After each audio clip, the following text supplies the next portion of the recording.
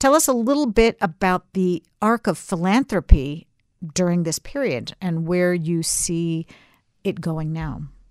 So when I think about this arc, I actually think about something that happened to a friend of mine in the summer. She unfortunately, very painfully, was run over by a car and found herself in hospital in London for a few weeks. And she was surrounded by friends, family, flowers, WhatsApp groups. Everybody couldn't do more to help and be present. And it was actually when she got home, and it was a longer haul of recovery and actually learning to walk again, that's when she really needed continued support.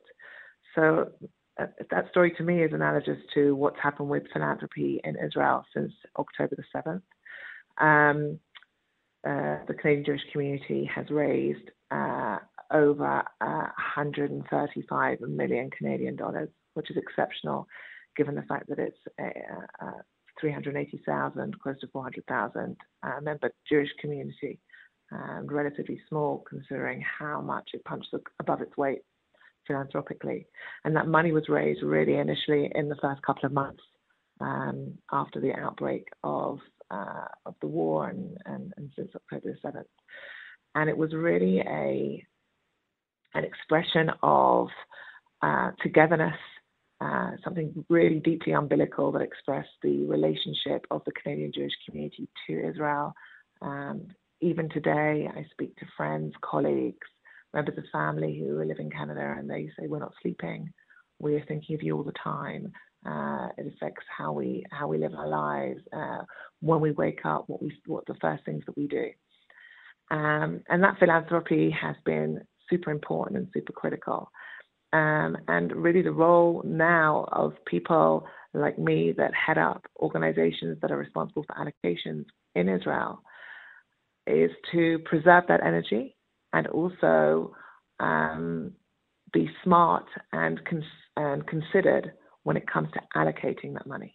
Have these funds, these initial funds, have they been dispersed yet, or now this is the stage of distributing them to the various needs? So they have, some were, and approximately a third of our philanthropic dollars, what we call the emergency fund, have been allocated and given to our core partners like the Jewish Agency for Israel and their Victims of Terror Fund, like the Joint Distribution Committee and its work that it's doing with weaker populations in Israel, particularly people with disabilities, with organizations like Hatzalah and Mada that have obviously been on the front line.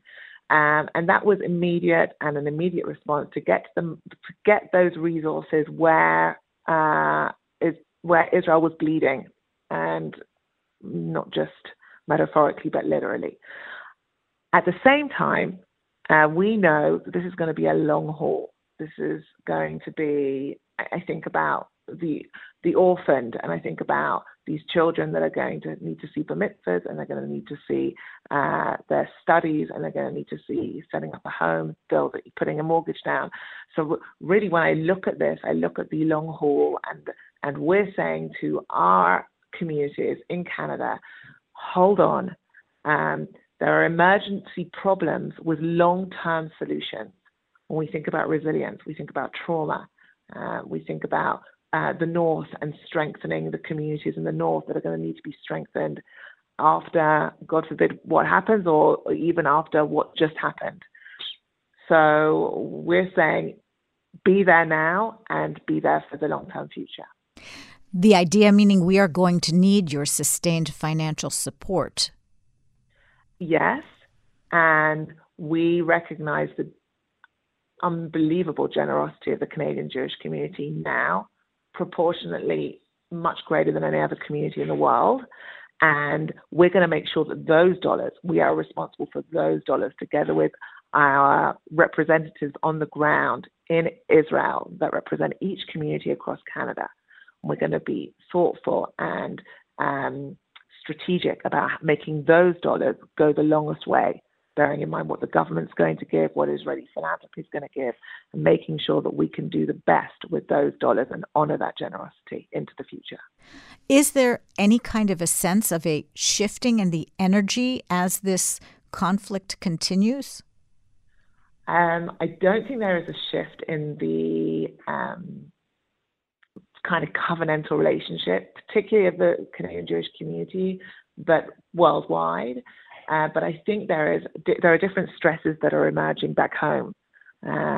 Significantly, rise in anti-Semitism, what is going on campus, and the way that what's happening in Israel is experienced by the Jewish community across Canada, and the kind of home front that is also needs to be looked after and cared for to ensure the safety and security and the well-being and the understanding of what's going on for the Jewish community and the wider Canadian community as well.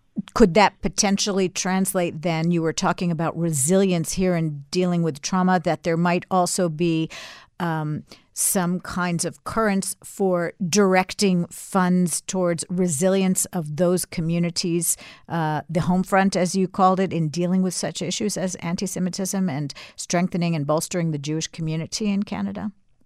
I think that's why the Jewish Federation system in Canada is so amazing, because they are both minded towards local necessities, even those that arise overnight, and ensuring that Israel is safe, well, and ultimately thriving.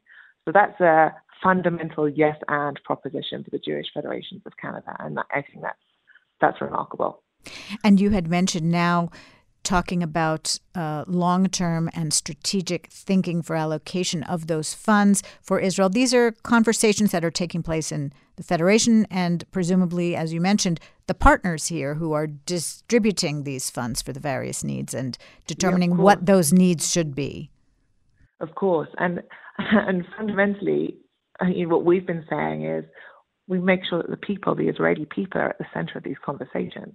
This isn't a conversation that should happen at any higher echelon. There should be a conversation that listens to the hearts and minds and, God willing, the collective imagination and aspiration of the communities that have been affected. The Jewish Federations of Canada, UIA, we have a national viewpoint because we are affected from as far north as Metula. I was there a couple of weeks ago visiting leadership, Kiryat Shmona, all the way through to Beersheba, to Sderot and Eilat. So we have a national vantage point, and it's really important to us that not only our partner organizations and the Jewish communities overseas involved, but really at the center of all this are the Israeli people, the communities that have been shattered and dispersed, and making sure that they are a core part of that conversation.